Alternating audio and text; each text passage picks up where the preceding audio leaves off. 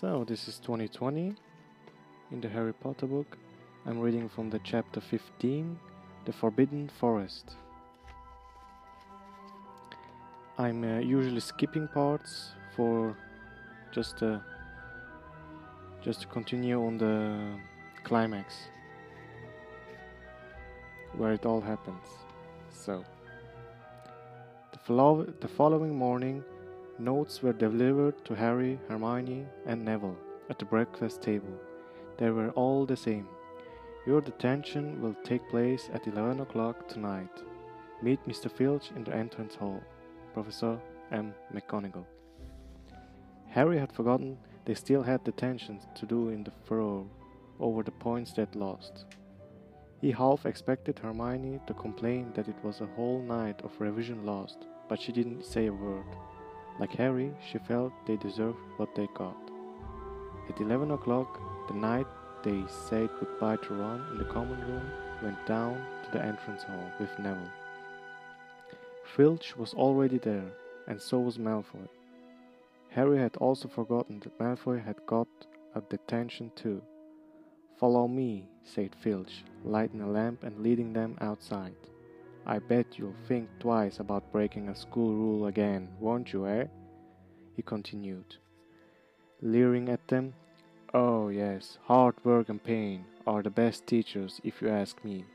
It's just a pity they let the old punishments die out. Hang you by your wrists from the ceiling for a few days. I've got the chains still in my office, keep them well oiled in case they ever needed. Right, off we go, and don't think of running out of now, it'll be worse for you if you do." They marched off across the dark grounds. Neville kept sniffing. Harry wondered what their punishment was going to be. It must be something really horrible, or Filch wouldn't be sounding so delighted. The moon was bright, but clouds scudding across it kept drawing them into darkness. Ahead, Harry could see the lighted windows of Hagrid's hut. They heard a distant shout. "Is that you, Filch? Hurry up! I want to get started." Harry's heart rose. If they were going to be working with Hagrid, it wouldn't be so bad. His relief must have showed in his face, because Filch said, "I suppose you think you'll be enjoying yourself with that oath. Well, think again, boy. It's into the forest you're going, and I'm much mistaken if you all come out in one piece." At this, Neville let out a little moan, and Malfoy stopped dead in his tracks. "The forest?" he repeated, and he didn't sound quite as cool as usual. "We can't go in there at night. There's all sorts of things in there. Werewolves, I heard." Neville clutched the sleeve of Harry's robe and made a choking noise. "That's your lookout, isn't it?" said Filch, his voice cracking with glee. "Should have thought of the werewolves before you got in trouble, shouldn't you?" Hagrid came striding towards them out of the dark, Fang at his heel. He was carrying his large crossbow. A quiver of arrows hung over his shoulder. About time," he said. "I've been waiting for half an hour already." "All right, Harry, Hermione." "I shouldn't be too friendly to them, Hagrid," said Filch, coldly. "They're here to punish, after all." "That's why you're late, is it?" said Hagrid, frowning at Filch. Been lecturing them, eh? It's not your place there to do. They've done their bit. I'll take over from here." "I'll be back at dawn," said Filch. "For what's left of them," he added nastily, and he turned and started back towards the castle, his lamp bobbing away in the darkness. Malfoy now turned to Hagrid. "I'm not going in the forest," he said, and Harry was pleased to hear that note of a panic in his voice. "You're, or if you want to stay at Hogwarts," said Hagrid fiercely. "You've done wrong, and now you've got to pay for it. But this is servant stuff. It's not for students to do. I thought I'd be writing lines or something. If my father knew I was doing this, he'd tell you that's how it's Hogwarts is." Hagrid groaned. "Writing lines. What good's that there anyone? You'll do somewhat useful for you to get out. If you think your father rather you were expelled than get back of the castle on Peck, go on." Malfoy didn't move. He looked at Hagrid furiously about, then dropped his gaze. "Right then," said Hagrid. "Now, listen carefully, 'cause it's dangerous what we're gonna do tonight, and I don't want no one taking risk. Follow me over here a moment." He led them to the very edge of the forest. Holding his lamp up high, he pointed down a narrow, winding earth track that disappeared into the thick black trees. A light breeze lifted their hair as they looked into the forest. "Look here," said Hagrid. "See that stuff shining on the ground? Silvery stuff? That's unicorn blood. There's a unicorn in there been hurt badly by someone.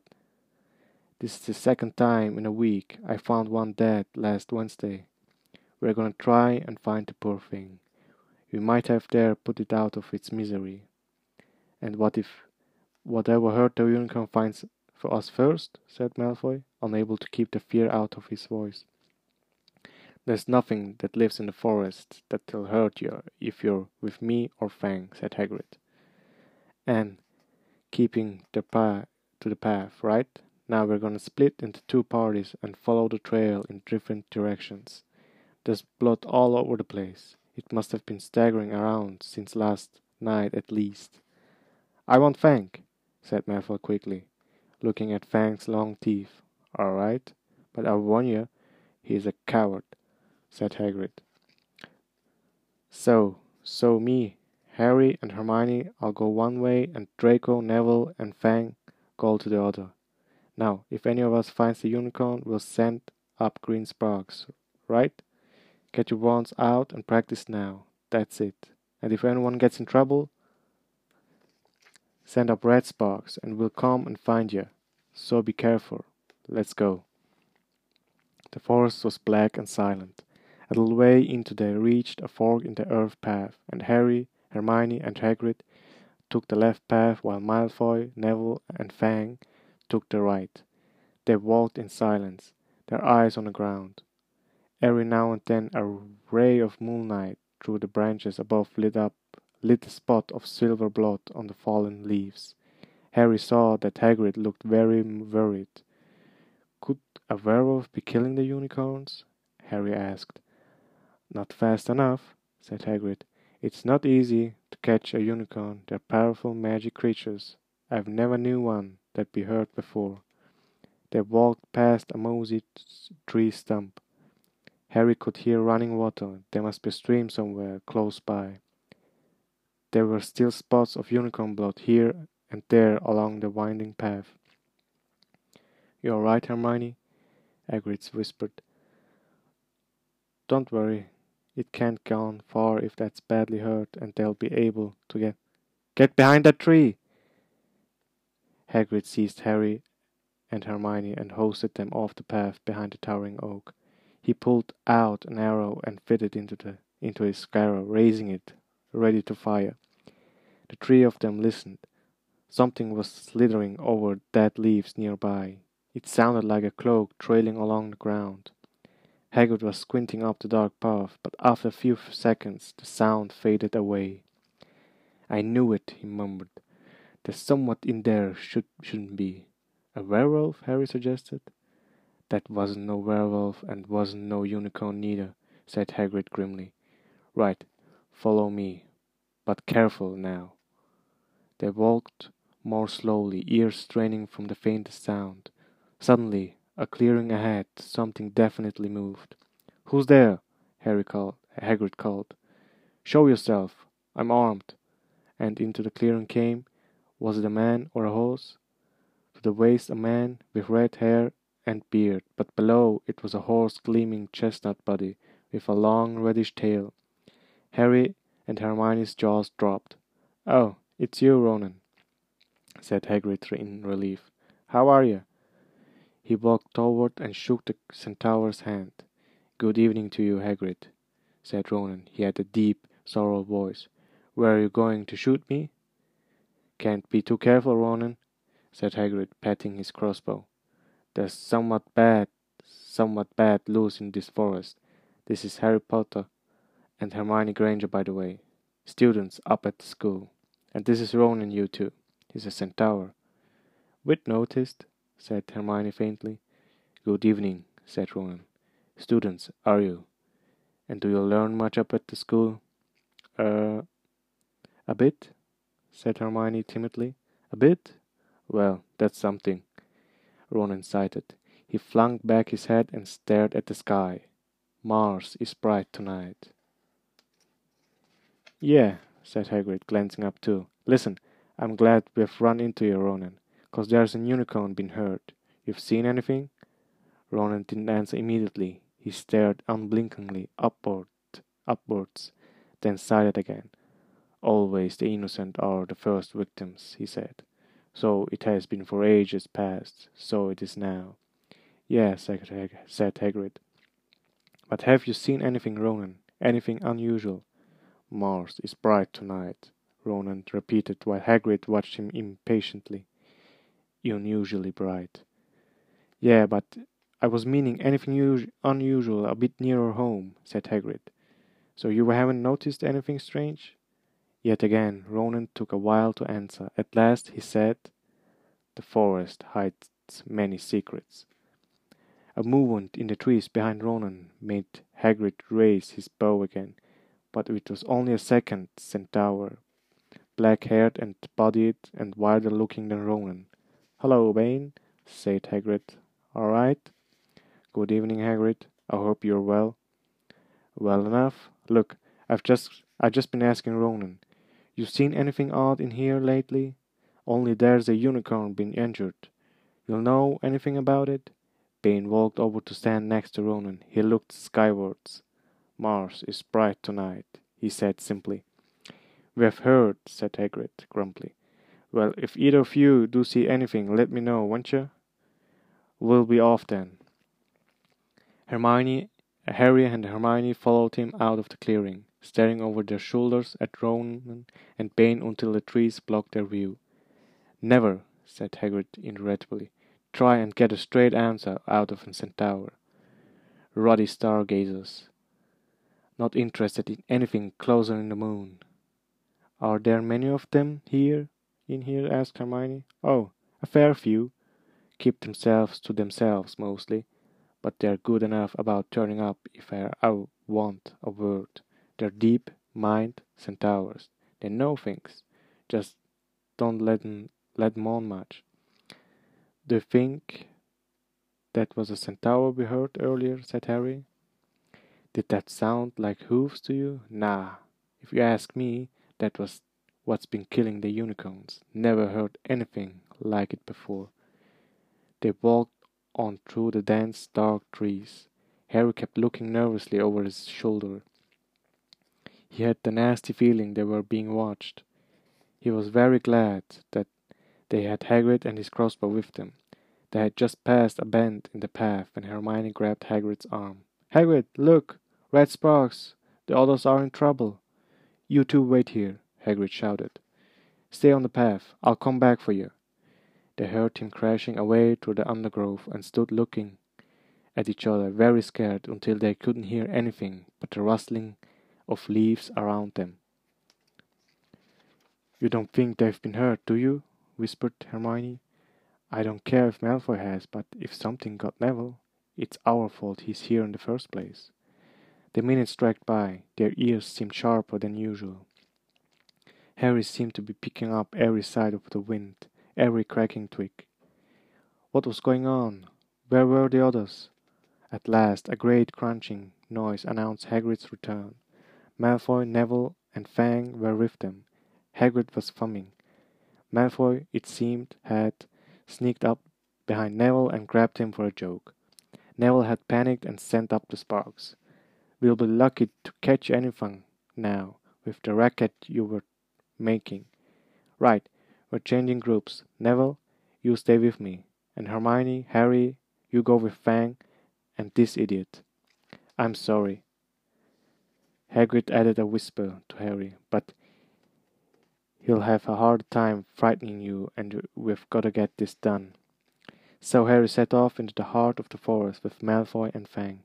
They walked for nearly half an hour, deeper and deeper into the forest, until the path became almost impossible to follow. Because the trees were so thick, Harry thought that the blood seemed to be getting thicker. There were splashes on the roots of a tree, as though the poor creature had been thrashing around in pain close by. Harry could see a clearing ahead, though he tangled branches of an ancient oak. "Look!" he murmured, holding out his arm to stop Malfoy. Something bright was gleaming on the ground. They inched closer. It was the unicorn, all right. It was that. Harry had never seen anything so beautiful and sad. Its long, slender legs were stuck out at odd angles where it had fallen. Its mane was spread purely wide on the dark leaves. Harry had taken one step towards it when a little slightling sound made him freeze where he stood. A bush on the edge of the clearing quivered. Then, out of the shadow, a hooded figure came crawling across the ground, like some stalking beast. Harry, Malfoy, and Fang stood transfixed. The cloaked figure reached the unicorn. It lowered its head over the wound in the animal's side and began to drink its blood. "Ah!" Malfoy let out a terrible scream and bolted. So did Fang. The hooded figure raised its head and looked right at Harry. Unicorn blood was dribbling down its front. It got to its feet and came swiftly towards him. He couldn't move for fear. Then a pain pierced his head like he'd never felt before. It was as though his scar was on fire. Half blinded, he staggered backwards. He heard hoofs behind him, galloping, and something jumped clean over him, charging at the figure. The pain in Harry's head was so bad, he fell to his knees. It took a minute or two to pass. When he looked up, the figure had gone. A centaur was standing over him, not Ronan or Bane. It was one looked younger. He had white blonde hair and a palomino body. "Are you all right?" said the centaur, pulling Harry to his feet. "Yes, thank you. What was that?" The centaur didn't answer. He had astonishingly blue eyes, like pale sapphires. He looked carefully at Harry's. His eyes were lingering on the scar which stood out, livid, on Harry's forehead. "You are the Potter boy," he said. "You had better get back to Hagrid. The forest is not safe at this time, especially you. Can you ride? It will be quicker this way." "My name is Firenze," he added, as he lowered himself on his front legs so that Harry could clamber on to his back. There was suddenly a sound of more galloping from the other side of the clearing. Ronan and Bane came bursting through the trees, their flanks heavy and sweaty. "Firenze!" Bane thundered. "What are you doing? You have a human on your back. Have you no shame? Are you a common mule?" "Do you realize who this is?" said Firenze. "This is the Potter boy. The quicker he leaves his this forest, the better." "What have you been telling him?" growled Baines. "Remember, Firenze, we are sworn not to set ourselves against the heavens. Have we not read what is to come in the movements of the planets?" Ronan pawed the ground nervously.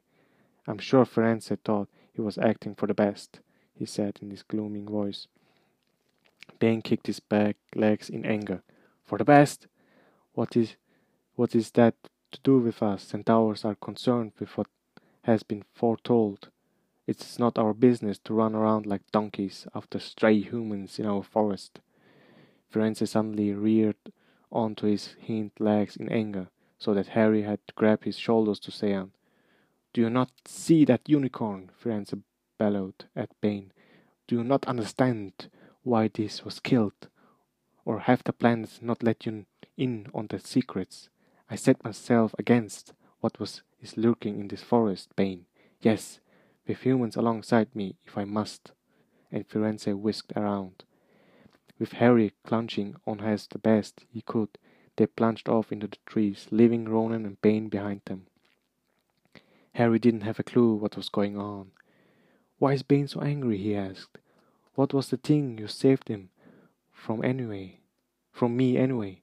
Francis slowed to a walk, warned Harry to keep his head bowed in case of low-hanging branches, but did not answer Harry's question. They made their way through the trees in silence for so long that Harry thought Firenze didn't want to talk to him any more. They were passing through a particular dense patch of trees, however, when Firenze suddenly stopped. "Harry Potter, do you know what unicorn blood is used for?" "No," said Harry, startled by the odd question. "We have only used the horn and tail hair in the potions." "That is because it is a monstrous thing to slay a unicorn," said Firenze. "Only one who has nothing to lose and everything to gain would commit such a crime. The blood of a unicorn will keep you alive, even if you are an inch from death, but at a terrible price. But at a terrible price. You have slain something pure and defenseless to save yourself, and you will have but a half life, a cursed life, from the moment the blood touches your lips." Harry stared at the back of Firenze's head, which was dabbled with silver in the moonlight. "But who'd be that desperate?" he wondered aloud. "If you are going to be cursed forever, death's better, isn't it?" "It is," Firenze agreed, "unless you need is to stay alive long enough to drink something else, something that will bring you back to full strength and power, something that will mean you can never die. Mr. Potter, do you know what is hidden in the school at this very moment?" "The Philosopher's Stone." "Of course. The elixir of life. But I don't understand. Who? Can you think of nobody who has waited many years to return to power, who has clung to life awaiting their chance?" It was as though an iron fist had clenched suddenly around Harry's heart. Over the rustling of trees he seemed to hear once more what Hagrid had told him on the night they had met. "Some say he died. Cold swab in my opinion. Don't know if he had enough human left him to die." "Do you mean," Harry croaked, "that was Harry, are you all right?" Hermione was running towards them down the path, Hagrid puffing along behind her. "I'm fine," said Harry, hardly knowing what he was saying. "The unicorn's dead, Hagrid. It's in the clearing back there. This is where I leave you," Firenze murmured, as Hagrid hurried off to examine the unicorn. "You're safe now." Harry slid off his back. "Good luck, Mr. Potter," said Firenze. "The planets have been read wrongly before now, even by centaurs. I hope this is one of those times." He returned and sauntered back into the depths of the forest, leaving Harry shivering behind him. Ron had fallen asleep, and in the dark common room waiting for them to return. He shouted something about Quidditch Falls when Harry roughly shook him awake. In a matter of seconds, though, he was wide-eyed as Harry began to tell him and Hermione what had happened in the forest. Harry couldn't sit down. He paced up and down in front of the fire. He was still shaking.